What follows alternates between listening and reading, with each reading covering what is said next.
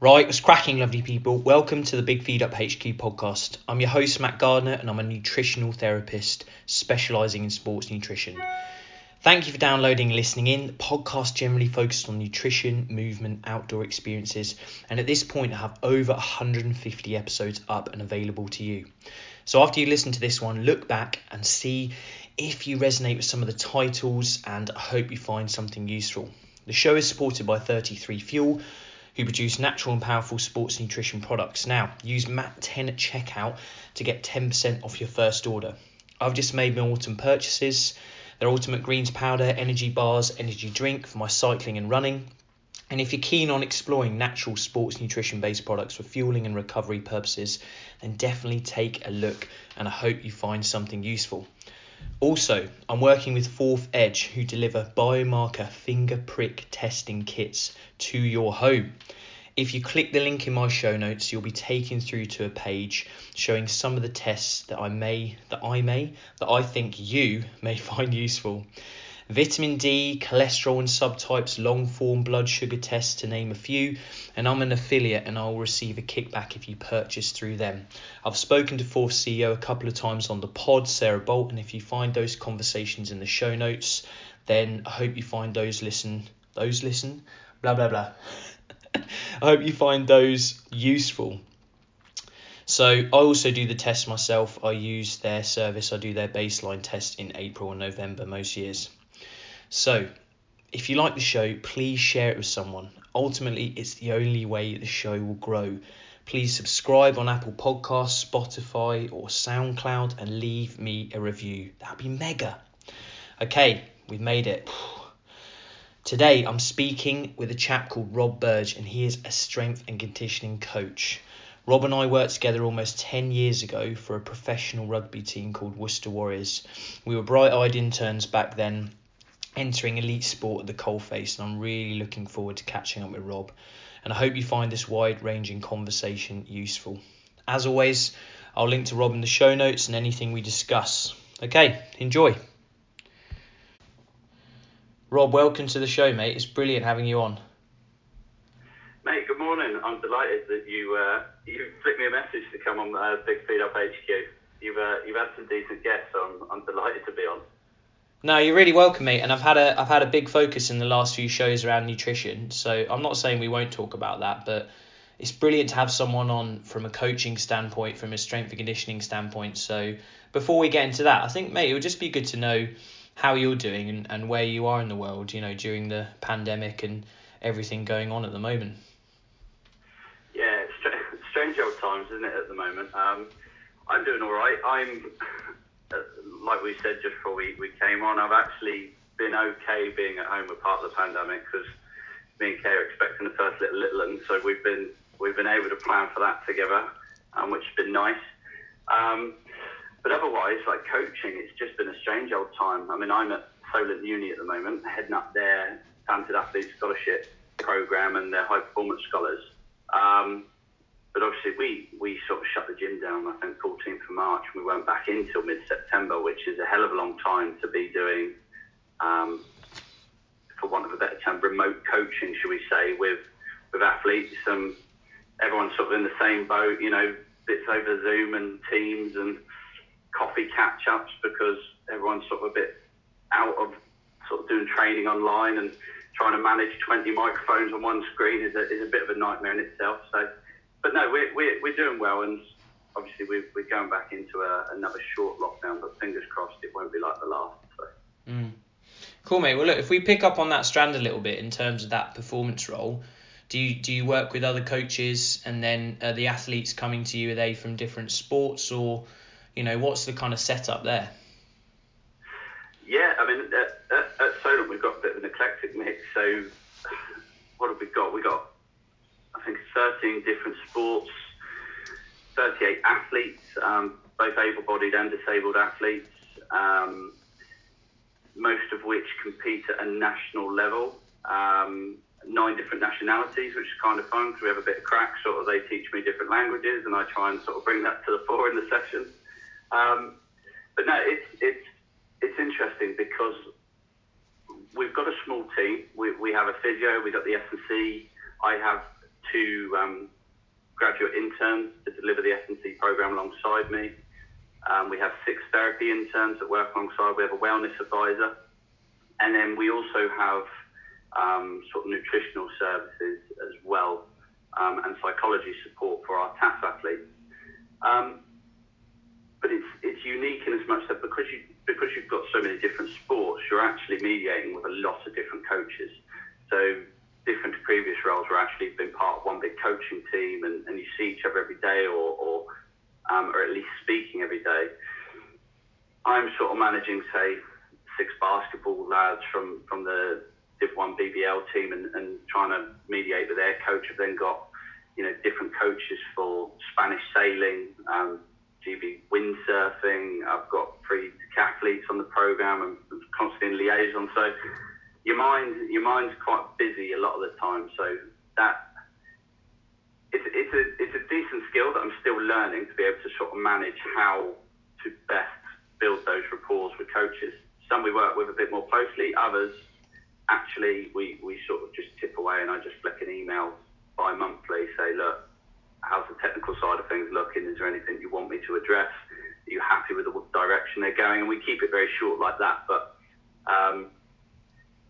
that sort of working with coaches and things is a bit up in the air sometimes, particularly during COVID. It's been a bit of a nightmare. So yeah, what you're saying is kind of, although I'm hearing it as maybe, those corridor conversations, obviously before the pandemic with coaches, and just being able to check in and hopefully get on the same wavelength. And then obviously all the complexity in your mind around performance, and hopefully some of the things we'll get into about screening and bits and bobs like that, you kind of keep that on one side, and then the other side is how am I gonna understand what the coach and the group of players from this sport want out of it, and then how am I going to kind of push them in the direction of where I think they need to go for their athletic development, mate. So yeah, I think that's one of the reasons why I wanted to get you on, because obviously now you're very experienced as a coach, and I don't think there's, especially today in this conversation, there's too much point kind of debating about modalities of training and things like that, because obviously there's a lot of information out there, and obviously it isn't always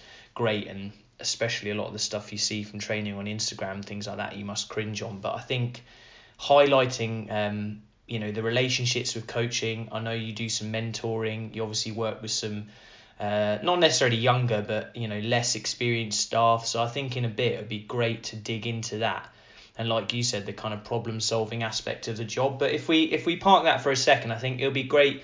I'll link to you in the show notes, obviously personally, so people can see a bit of the trajectory in your career. But it'd be cool to reverse back a little bit and just hear about how you got into becoming a strength and conditioning coach. And then obviously it's great to learn about that as a role and how you've developed and grown into it. Because I think obviously people don't always necessarily understand the depth of that kind of role, because obviously most people see personal training coaches in gyms and things like that. So obviously this is different, isn't it, and more complex, and I know you won't say it, but you're a very highly qualified individual, so I think the people that listen to this and engage with it will be quite interested in that side of your journey.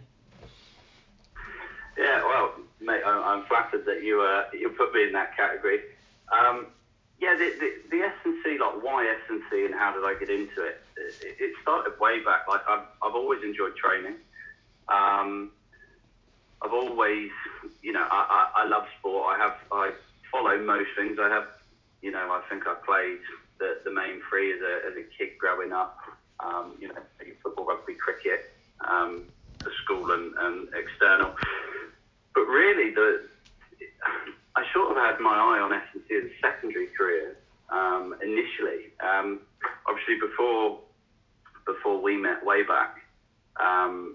My plan was to sort of go into the military, which I did. And at the time, a lot of teams were going down to sort of military establishments, doing sort of, camps down there or checking in periodically. And I thought that'd be the way to sort of get into professional sport, because that's what I wanted at the time. Anyway, I went that route. Decided after a while that it this wasn't for me for a long game. So I left, and of course I was sort of at that point in that fork in the road where I thought, well, do I continue to want to go S&C or do I try other things? And I went to Gloucester Uni because they had the course running, and that's kind of how that journey into S&T started for me. I did the undergrad. I was very fortunate. I picked up an internship after my very first semester in first year, which subsequently led to near on 4 years with Gloucester Cricket, sort of part-time, 2 years an intern and 2 years part-time working. Obviously after that, me and you crossed paths, jumped on the internship with Worcester Warriors, where me, you and Will had some crack that summer in pre-season. Yeah, and Malvern, God, yeah. Yeah, Malvern College, yeah. It's come up a few times, I remember those days. Few early starts there. And after that I did my Masters with sort of Bristol City Football while continuing to just have a few bits. And then my first full-time gig actually came at, if we're thinking, I started uni in 2010. My first full-time gig was 2015 when I went out to Ireland to the sports surgery clinic. And then I had a couple of roles out there. I had 4 years in Ireland, 4 brilliant years. Sort of doing bits with various sort of Gaelic football teams, both recreational level and county level. I then went on to Cricket Ireland. We were based up at the Institute of Sport in Abbottstown there. Before taking this role, so I've had a bit of a journey, and I guess the reason why I highlight all those roles is in every single one I've kind of had to wear a slightly different hat as an S&T coach. I've done things that I didn't even expect to be in the job description, Some of the bits when we were touring with Cricket Ireland, you go as a small tour party to the subcontinent, and you're doubling, tripling up on roles, doing bits that definitely aren't in the job description when you're at uni. Other bits, when I was at the sports surgery clinic, I went there with no MSK knowledge at all. This is a hospital, a sports med hospital, and the expectation is that you learn to do sort of those assessments and screening. And I learned a hell of a lot from the practitioners there about maybe not so much being task focused as S&Ts generally are in what we do, but a bit more people focused. Those early conversations that in the sort of initial assessments, and sort of being that soundboard for patients who carry a little bit more than, say, just the physical ailments. So I learned a hell of a lot there. Cricket Ireland, mixed bag. The men were pro, the women weren't, both competing on the international scene. I'm working with both senior sides. Have to manage and treat them very differently. One, you've got full-time staff. The other, I'm the only full-time member. Everyone else is consultants. So we'd literally, the first time we see each other is like at the airport before we jump on a plane to go off to a tournament somewhere. It's all a bit manic. And then obviously Solent Uni now with the dual career athletes is an interesting one, because we've got some very high-level athletes, none of which are on a big funding package or are pro. So they're trying to sort of forge their career and sort of have that uni lifestyle as much as they can, as well as manage their expectations as an athlete. So it's a bit scary. Like I've got a good few years on a few of them, which makes me feel quite old because I still feel young at heart. But again, that's another hat, and probably that sort of mentoring role that I have to do a bit more there. That's slightly different from the pro sport. So. Mate, there's quite a lot to unpack there, but it's brilliant for sharing. And I think the first place I'd like to start would be that 5 main years of research and studying. People listening to this, that's a huge amount of time, and obviously you dug into some research projects and things like that there. And like you said, it's very different when you're in the coal face of having to obviously put on different hats, and you go out in the strength and conditioning role. But like you said, you were doing all manners of jobs on tour and things like that. But did you do those extra courses because at the time, like you said, maybe that was the ceiling effect? You thought, right, if I don't do a master's or if I don't do this, I may not get in the door. But then also, did you find that a lot of that real kind of hard work, understanding all that side of things, the research, the implementing all those projects, did that really carry over? Or do you think that most people in your position, they won't get through the door unless they have those things behind their name? Or is it a bit of both? Like, what do you see there? It's a good question, and one that's we see on Twitter on the threads, very hotly debated. Would I have been fortunate enough to get the things that I got without doing it? No, I don't think I would, but I think the bit that people don't see is before my first full-time role, I was rejected from 14, 15 roles, that were arguably, some of them were smaller than the first role that I got based on experience. Some of them gave feedback, which I guess I use that. Some of them don't. That's fine. They now receiving applications, I understand probably why, because you get hundreds. But I guess you just got to try and learn from every experience. Like, I had good experiences and bad experiences in sort of the bits that I did. I bit off a bit more than I could chew sometimes, and found myself sort of not being able to do the work as well as I wanted, which is a learning curve in itself. But really, I think you just have to get amongst it and learn off people. Like, I mean, I think we young practitioners often look to people who are out there and doing good things, who are in the spotlight and, some of the big names. But actually, like, I learned a hell of a lot off of you when we were at Worcester, and we were both interns. Granted, like, you did the nutrition, I was doing the S&C. But even though all the discussions me, you and Will used to have over a cup of coffee when we were away from the senior coaches, you take stuff away from that, and all of that builds to that bigger picture. I do remember, like, first week of undergrad, we had a guest lecturer come in, and he was like, look, to succeed in S&C, you're going to need a master's. And my heart sunk, because I was like, oh, bloody hell, like, I've just signed up for 3 years, and now you're telling me I've got another 1 or 2 on top. Is that the differentiating factor? I'm not convinced. I think if you can get solid undergrad and a good master's, like, I guess I'm the old school. I think if you can come out with a first that shows diligence, it shows attention to detail, they're the sort of qualities that actually you need when you go into some of those high pressure environments, or the environments whereby there is a lot of organisation. So it's a tough one. You definitely need coaching experience. Ultimately, you have to be able to coach. That's what we do. Like, if you're not great with people, you're probably going to struggle in the coalface. But equally, you've got to have that knowledge there, because you've got to be able to apply it. You can't just throw mud at the wall and see if it sticks, because you'll come unstuck. There's definitely a blend. It gets bashed a bit, the sort of field at times for the way it handles, but it's still in its infancy. I think you just got to try and make the best of every situation. You make decisions at those forks in the road for a certain reason, and sometimes they're the right one, sometimes the wrong one, but you just got to run with it and make good. And look, it's about making good impressions. Like I say, that first, I got rejected from, like I say, a lot of jobs before. Neil Welsh, who's the head of rehab up at the Sports Surgery Clinic in Dublin, I interviewed for the position. I didn't get it, and he rang me back around about Christmas time and sort of said, look, we like you, a little bit undercooked. Why don't you consider this? But keep an eye on us. And true to his word, he rang me back 6 months later and said, look, we've got a job coming up. Would you like to go for it? And yeah, I got the role, and that's kind of how I got my foot on the ladder. But again, without sort of heeding his advice and running with those few extra bits to plug the holes, he might well have just gone, well, actually, you've not done what we've said, so we'll go elsewhere.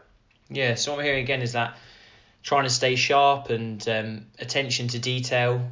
And I think, like you said, you're in the position now of hiring people and wanting to build a great team around you, people you trust. And, there's nothing wrong with you saying, right, I'd quite like to look at what you got in your studies and how well you perform, because obviously it translates over to when the pressure's on, can you manage, can you be detailed, can you be disciplined? And I think that's a great quality to look for. And like you said, mate, there'll be a lot of people who have the top marks, but like you said, may not be able to engage in those corridor conversations or be able to relate to an employer, and then have that confidence to say, look, keep my name down, I'm going to go and work on these things and I want to come back to you. So I think there's some interesting takeaways there. And like you said, it's just been a bit of a blend, and you've been quite thorough, and you've developed things in a way and you've moved forward. But it's good for the listener to hear that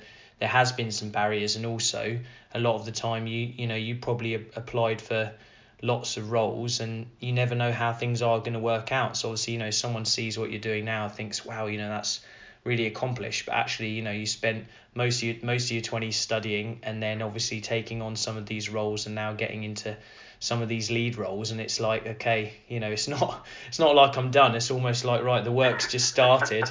And this is when people are looking, people are looking at what I'm doing, and all these athletes and all these nationalities and able-bodied and disabled. And mate, it's exciting. I think that's why I wanted to get you on the show, because obviously we haven't spoken in depth for a long time, and you do wear quite a few hats, and it's good to tease apart what a strength and conditioning coach really is all about, because I think you kind of you live that side of things, and that's obviously your job. But then also, I liked how, especially on some of your social media handles, you're not off work wise, you don't take things as seriously. Calamity surfer, fair weather biker, dabble in cricket, would rather be fishing. Like, what's that all about, mate? Does that keep you, when the pressure's on? Does that, when you're out, doing your casting your net and doing all that kind of stuff, is that a way for you to find balance, and then you're back to the detail, back to these, really intense, pressured, high performing environments? Is that a good way for you to kind of find a bit of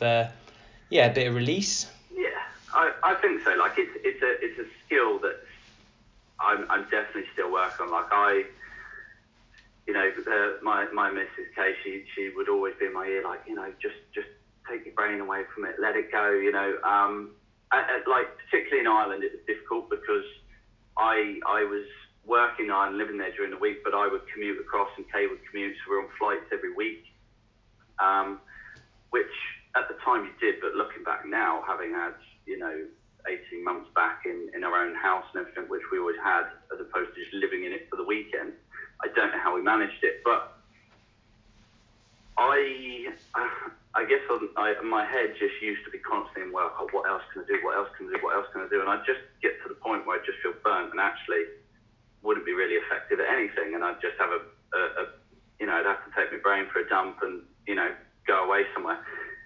Now I just find bits of, I take the dog out every day. It's kind of like, it's relaxing, but also when the cogs turn.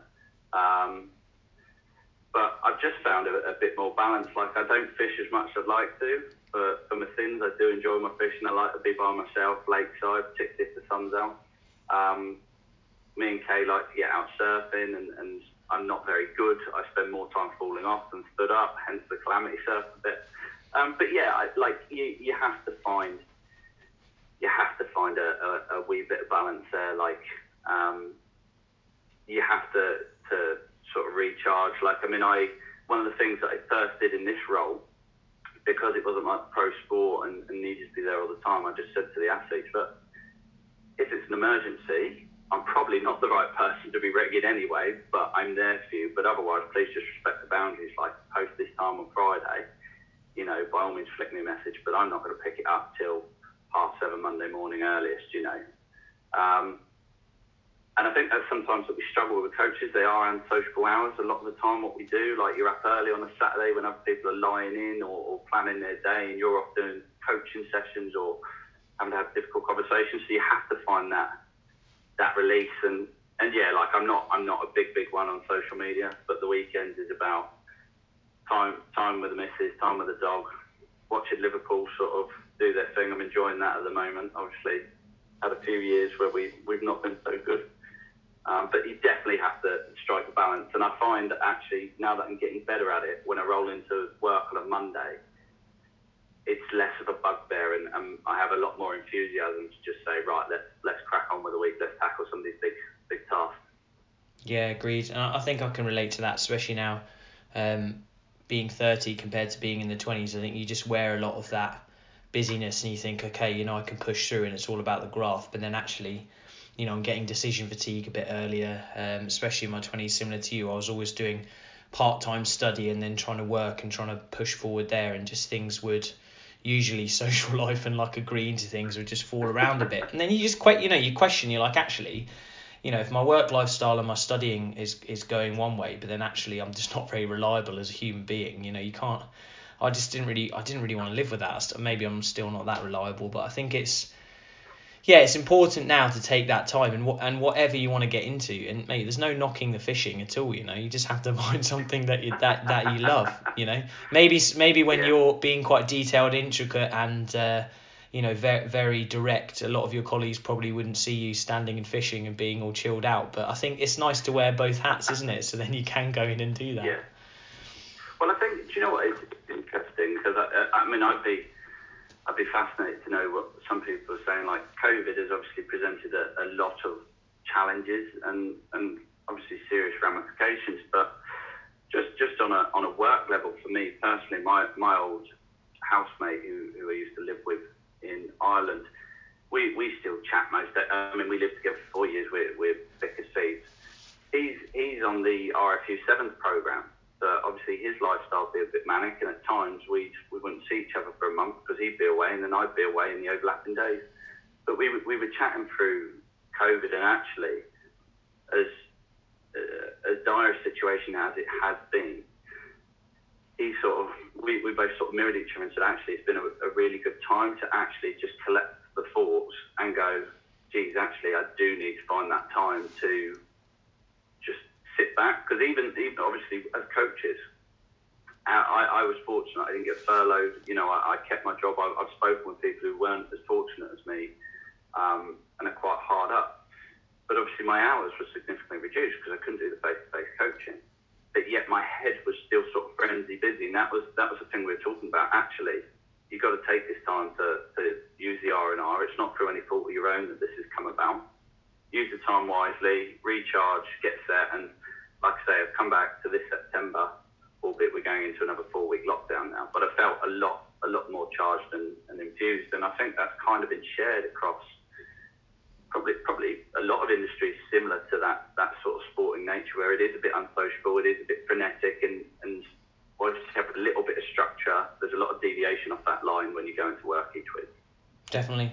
And part of what I do in terms of private healthcare in the city, I'd be really interested. I haven't obviously seen anyone face to face in a while, but the amount of times I was speaking to people, and like you said, their minds are kind of just so all over the shop, and they've kind of busted into one of the gyms or clinics that I'm working in. You're doing a consult and you can just see they've taken this hour lunch break, and it's all fast paced. Whereas now when I'm speaking to people, most of the time, they're in their own homes and they've taken a bit of time, and like you said, they might have had a walk in the morning, or they've taken a nice lunch break and got some sun, and then they think, actually, I can have a bit more of a clear-cut conversation with someone like myself around nutrition mostly, or lifestyle and management and things like that. So yeah, I think obviously it's not easy. There's a lot of hard lines for so many people, but hopefully with what we do, we can find a bit more clarity as coaches and practitioners, and then we can hopefully then support people as well, because if we can help them in terms of their movement, their fitness, their vitality, their nutrition, and all that nourishment side of things, and I think that's really positive. And we're both wired in the same way, mate. I think part of me is always looking at, okay, who am I helping at the moment? I wonder how they're feeling, what's going on. And I catch myself just thinking about that at strange times, and I bet these clients aren't as focused and as honed in as I am with what they're even up to. But I think it's just the way we are, maybe, and you just embrace that. Yeah. And you just have to, like you said, try to find the balance and things like that too. So, and it's good. That's why I like having these conversations on the pod, because you break things down a little bit more, and a lot of the rhetoric as well. Qualified, masters. What's the best program to get someone more powerful? What are we going to do in off season to build muscle? All these kind of things. It just gets lost around actually. How are you coping as a coach, getting up at 6 and working until midday on a Saturday, and the big push in winter? Are you getting enough sleep? And what are you like on the gym floor? And all these things just aren't really said, are they? So it's good to get into that and kind of tease things out a little bit, really. Definitely. Yeah. So, mate, at the moment, obviously, it can't be. Well, obviously, it goes without saying, it can't be the best time for a lot of the athletes and people you work with, because competition-wise and things, everything's quite uncertain. So, at the moment with this month's lockdown, where is your head at? Is it in terms of, look, okay, we're going to try and do the best we can with outdoor workouts with you guys, and we're looking at a bit of a maintenance program, or are any of, I know you're seeing a lot of athletes at the moment, but are any of them trying to take the opportunity to, if we can just use that term, fill a few gaps in terms of maybe some of their weak points or some of their places that they want to develop on physically, or stuff like that, really? So how's that gone? Have you kind of had to jump on these Zoom calls with some of your coaches, and then obviously try to get all this remote work doing? Have you got athletes sending you over videos and things like that? How have you managed to kind of put that together in the last few weeks? It's been a little bit manic, because obviously the bill only got passed on Wednesday, and we were waiting for which national governing bodies would come back and clear their athletes as being elite. And whereas before, in the long lockdown, obviously a lot more people were vocal, because it's only 4 weeks. At the moment, it's only Basketball England who've come out and said, look, our national Div 1 men and women are allowed to train. So at the moment, they are the only people we're allowed in the gym, despite having other national athletes. So that in itself presents a little bit of a barrier, because we'd come off a long break. We just got back into the swing of things. We're 6 weeks deep, and we're looking at another 4 weeks potentially the new year. Rightly or wrongly, we probably changed tack a bit. It's not quite the same as the last one. We knew the last one, well, at the time when they announced it was kind of for an indefinite amount of time. They've put a time frame on this. But I think some of the learnings from the last one was the sort of S&C team. We probably tried to get a bit too sexy. We were like, right, okay, we'll jump on Zoom. This is what this person's working with. We know they don't have much kit. We were trying to, with guys who needed to put mass on, for instance, like we were trying to do like really slow tempo, high volume training. But, we're talking, they've only got like a dumbbell set from Gamley's, which the old man had in the loft somewhere. Do you know what I mean? And actually, it got to the point where, Buck Sport and all other competitions, all their national competitions have been moved.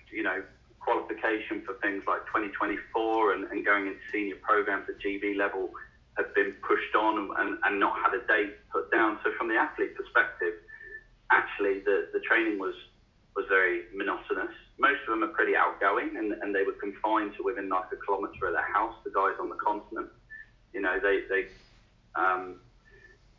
And without having that focus or that date to work back from, I guess like anything, it's quite hard to let it wander. And we got, to be honest, by halfway through lockdown, I'd actually completely like relaxed it off and been like, right, let's jump on a call, let's have a quick catch up, even if it was just to shoot the breeze and there was no talk of training, just to keep that contact. But actually, I found guys had found their rhythm, because at that stage, some of them were really enjoying, doing their running and bits and pieces. And all right, it might not have been the sort of training that perhaps I would have given them had we been normally trained, but they actually required that for the headspace. They're sharing a house with siblings and parents, or, they're for the guys on the continent, like we had a few guys in Spain and Italy who were housebound other than going to the grocery store for quite literally 3.5 months solid. So you kind of actually have to just take a step back and go, well, look, how am I feeling? I'm still able to take the dog out. I'm still able to actually have a bit of freedom. I've got my own place. I can make as much mess or be as tidy as I want. It's just me and Kay here. And you kind of take a step back and go, look, where's the head at? What do they need? All the sport's been moved. We're not working towards anything. Actually, just focus. Get your uni work squared away for the year. Enjoy the time as best you can with family and friends. We did have people who were unfortunately affected by COVID and very sadly lost like people as well. And of course, you forget that in those sort of times, actually, because you're really the only person that they're having a lot of contact with, sometimes unknowingly you call up for a quick catch up and you become the soundboard. So it's very different. But taking all those learnings, we've now just gone into this next 4 weeks. We were able to plan a bit more, so we've actually loaned a good bit of kit from our gym out, because the public, we're fortunate, we've got sort of free gyms and we have our own performance gym. Well, the public gym's been closed, so I've been able to take kit from there and put it into our gym for the basketball guys, and I've been able to loan kit out to guys so they can actually do work. But for this 4 weeks, completely changed tack. I've just said, right, we just stop where we are at the moment. One focus and one focus only. Let's get that squared away for the 4 weeks. None of this, we'll drip feed this in, and I've got a few shoulders, I've got a few ankles at the moment. We're just going to nail that. I've got guys who need to work on their conditioning. We're just going to nail that. And we're just working to what we have. And actually, funnily enough, I took a lot of inspiration. I know when you used to do the stuff with North Face and do all the training outside, it was just kind of, saying to guys, look, if you do want to get through work, go down the field, find a railing around the rugby field and do some incline rows, and bits and pieces like that. There's actually plenty of things that if you think outside the box, you can use to sort of entertain yourself. But like I say, this time we've set people up 4 weeks, we'll work to that. If it goes longer, we'll review. But right now, 2nd of December, we're going to work to the assumption that we're coming back into the gym. So up to that point, this is what we're going for. Yeah, I love that. And I think it's an important message for people listening, because we're in that culture of, okay, Monday morning, write your week plan, make sure you're achieving about 5 to 7 things minimum, or you're useless. But actually, from a coach and a practitioner standpoint, I agree, mate. There's always that goal, and like you said, if the goalposts have shifted in terms of the competition, or in your arena, it's qualifying, isn't it, for certain positions and things in all these elite sports and age group things. So if that's not there, what's the goal that you can work on physically? But actually, most of the time, it's thinking about checking in with how you're feeling too. And I'm the same. Well, obviously, I don't work with athletes full time like yourself, but with most people, it is that goal. 1 or 2 sub goals may drip in, but they're kind of naturally there anyway, and they're things that the person has probably brought up and thought, actually, I can work on this in the short term, and then we'll just cut there. So most people are checking with monthly. With some new stuff I'm doing, it's going to be weekly, and then that will be definitely only one thing to look at, because obviously you have, I find doing these kind of things, the more check-ins I get, it's great, because like you said, you can act as the soundboard, and we don't have to do everything at once because we're speaking more regularly. So it's just trying to take the pressure off people. And then, as you said there, your athletes are thriving because they think, I'm going to work on my ankle for 4 weeks, or I'm going to work on my conditioning, and I can get down the park and run a hill, or I can really, I can learn to do 20 push and pull exercises, 4 or 5 sets, and I'm feeling really robust. And I think that's brilliant, because it is only a month, isn't it? And you can just build some momentum, and then when they get back, and hopefully you have all the setup around them again, then you can add the specificity, and there's nothing stopping them. So hopefully they come back and they're a bit more resilient, and then you guys obviously as a team have had to think outside the box a bit, and then hopefully taken the pressure off yourselves. Because it must be interesting, mate, when you look at what you do now and lead strength and conditioning coach, and you've got people coming to you and things like that. And is it fair to say, like you said, it's taken a little while to realise, actually, I don't have to have a toolbox that's endless. Sometimes I can just work on a couple of things, and actually that's far more effective. Even though the industry might want me to bring out my shiny toolbox all the time, actually it might only have 1 or 2 things in it, and I'm actually okay with that. Yeah, I think it's interesting. I mean, I know you had Steve Ingham on a little while ago, and I read his book, and he's, I think, first chapter, he talks about the Dunning-Kruger effect. And since I started out, I think I've revisited that several times, where I think I'm flying, and then I'm like, no, reality check, definitely not. And I constantly go back to that, and it's an interesting one, because a lot of what we do is actually the basics. A lot of what I tap into is just the fundamentals. Sure, you kind of have to have a bit more knowledge there, and you have to keep learning and having different strategies, because understanding the more complex things actually make the implementation of the very easy things even more apparent, and how important they are. But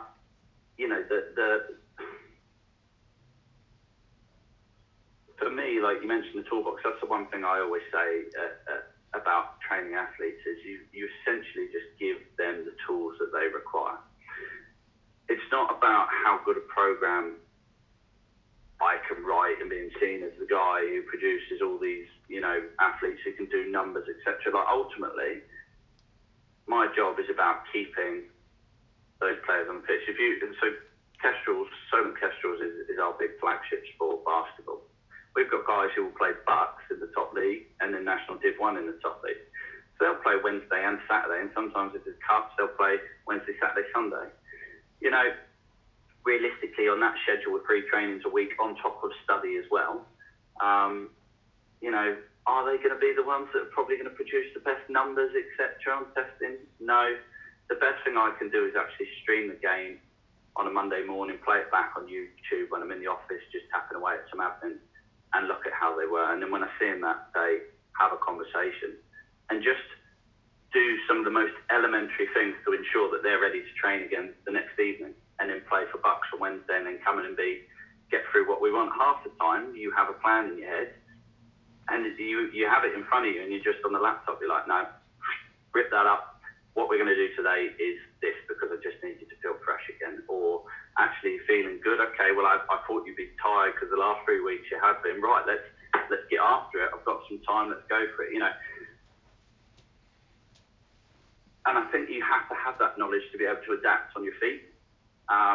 Like we say, you've always got that specific adaptation that you're chasing in mind, but there's 100 ways to skin a cat. I think when you're a young coach, you have this idea of sort of traditional block type training that just follows this linear path. Nothing ever happens like that.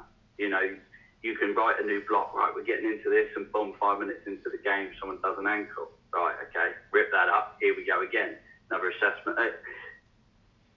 That's where having that toolbox, like you say, yeah, it is nice to have a few shiny tools in there, for sure. But the reality is, you need a wide variety of tools so that you can handle any situation that presents in front of you. That's the big thing with it. Excellent, mate. I think that's really clear, and we managed to circle back really nicely, because I think we started by obviously just hearing about how you got into doing what you're doing, and then we've kind of come back to ultimately your philosophy and being able to think on your feet and bring the detail when it's needed. But a lot of the time it's those corridor conversations, or now those Zoom call conversations. I could just imagine you on Monday watching those YouTube videos, like drinking your big coffee and thinking like, right, okay, what's going to go on this week? But mate, look, it's been absolutely brilliant. I'm sure we could, because we've got almost a decade to catch up on, we could end up yarning for a long time. But yeah, I think before we go, is there anything you'd like to signpost the listeners to? Obviously, I'll put in your social media handles so people can keep in touch with you around the surfing and fishing and all that kind of stuff. But is there anything you want to signpost people to before we call it a day? Not really. I mean, if people want to get hold of me, probably my Twitter handle is the best one. If anyone's got any questions, it's just @RMBurge. Again, I'm not a big avid social media pusher, so I won't be popping up on threads and streams a lot. But I've been very fortunate to have a lot of very, very good mentors, and if people want to ask questions, then sure, drop me a line or DM me. Likewise, I'm at Solent Uni, so if ever they want to hook me up, they can just jump on the webpage and they'll find my work email. But hopefully some people will take some insight and some lessons from my journey. I still very much see it as in its infancy, and I still sort of see myself as a bit of a green coach, albeit I've had some different experiences. But yeah, any questions, just flag it that way. So great. And I'm exactly the same, and I think it's worth people listening to this, and if you'd like to reach out, then do so. I definitely get a few questions most months, not just off the pod, but then people finding me on other things, and just happy to help and reach out. And I do get that question a lot, how did you get into things, and what did you find useful, and how can I potentially move forward? Do I need a post-grad? Are there any kind of other things you think I should pick up? So it's worth reaching out. And I think Rod's very similar to me. It's we are there. Okay, everyone's busy, but happy to signpost in the right direction or point someone else out. And you never know where those conversations will lead. And I'm someone who reaches out to people all the time for those kind of things as well. So it's definitely worthwhile doing. But mate, it's brilliant. I'd love maybe, next year or so when things are potentially slightly different, we could after your debut we could get you back on for 2.0 and see how things are going, because I think it's always worth a good conversation from the strength and conditioning standpoint and the coach's standpoint. And it sounds like you're going from strength to strength, mate. So it's been brilliant to have you on. Yeah, mate, absolutely. If we want to do this again, it's funny because until you have these sort of chats, it stimulates a lot of thinking that you sort of just put to the back of your mind. So anytime, bud, anytime. Good. Yeah, well, that's why I started the pod, because, selfishly it allows me to get back in touch with people, reach out to people I'm interested in that I follow on social media. And then also, you're not on your phone, you're having a good close to an hour long form conversation with someone every week. Sometimes I do 2 a week. So it's brilliant, mate. Yeah, no, it's really good. And as always, lovely people, if you like the show, please share it with someone. It's the only way the show will grow. I'll leave everything in the show notes for Rob and all the stuff I talked about for 33 Fuel and 4th Edge. And if you listen, I hope you find something useful today, and speak to you soon.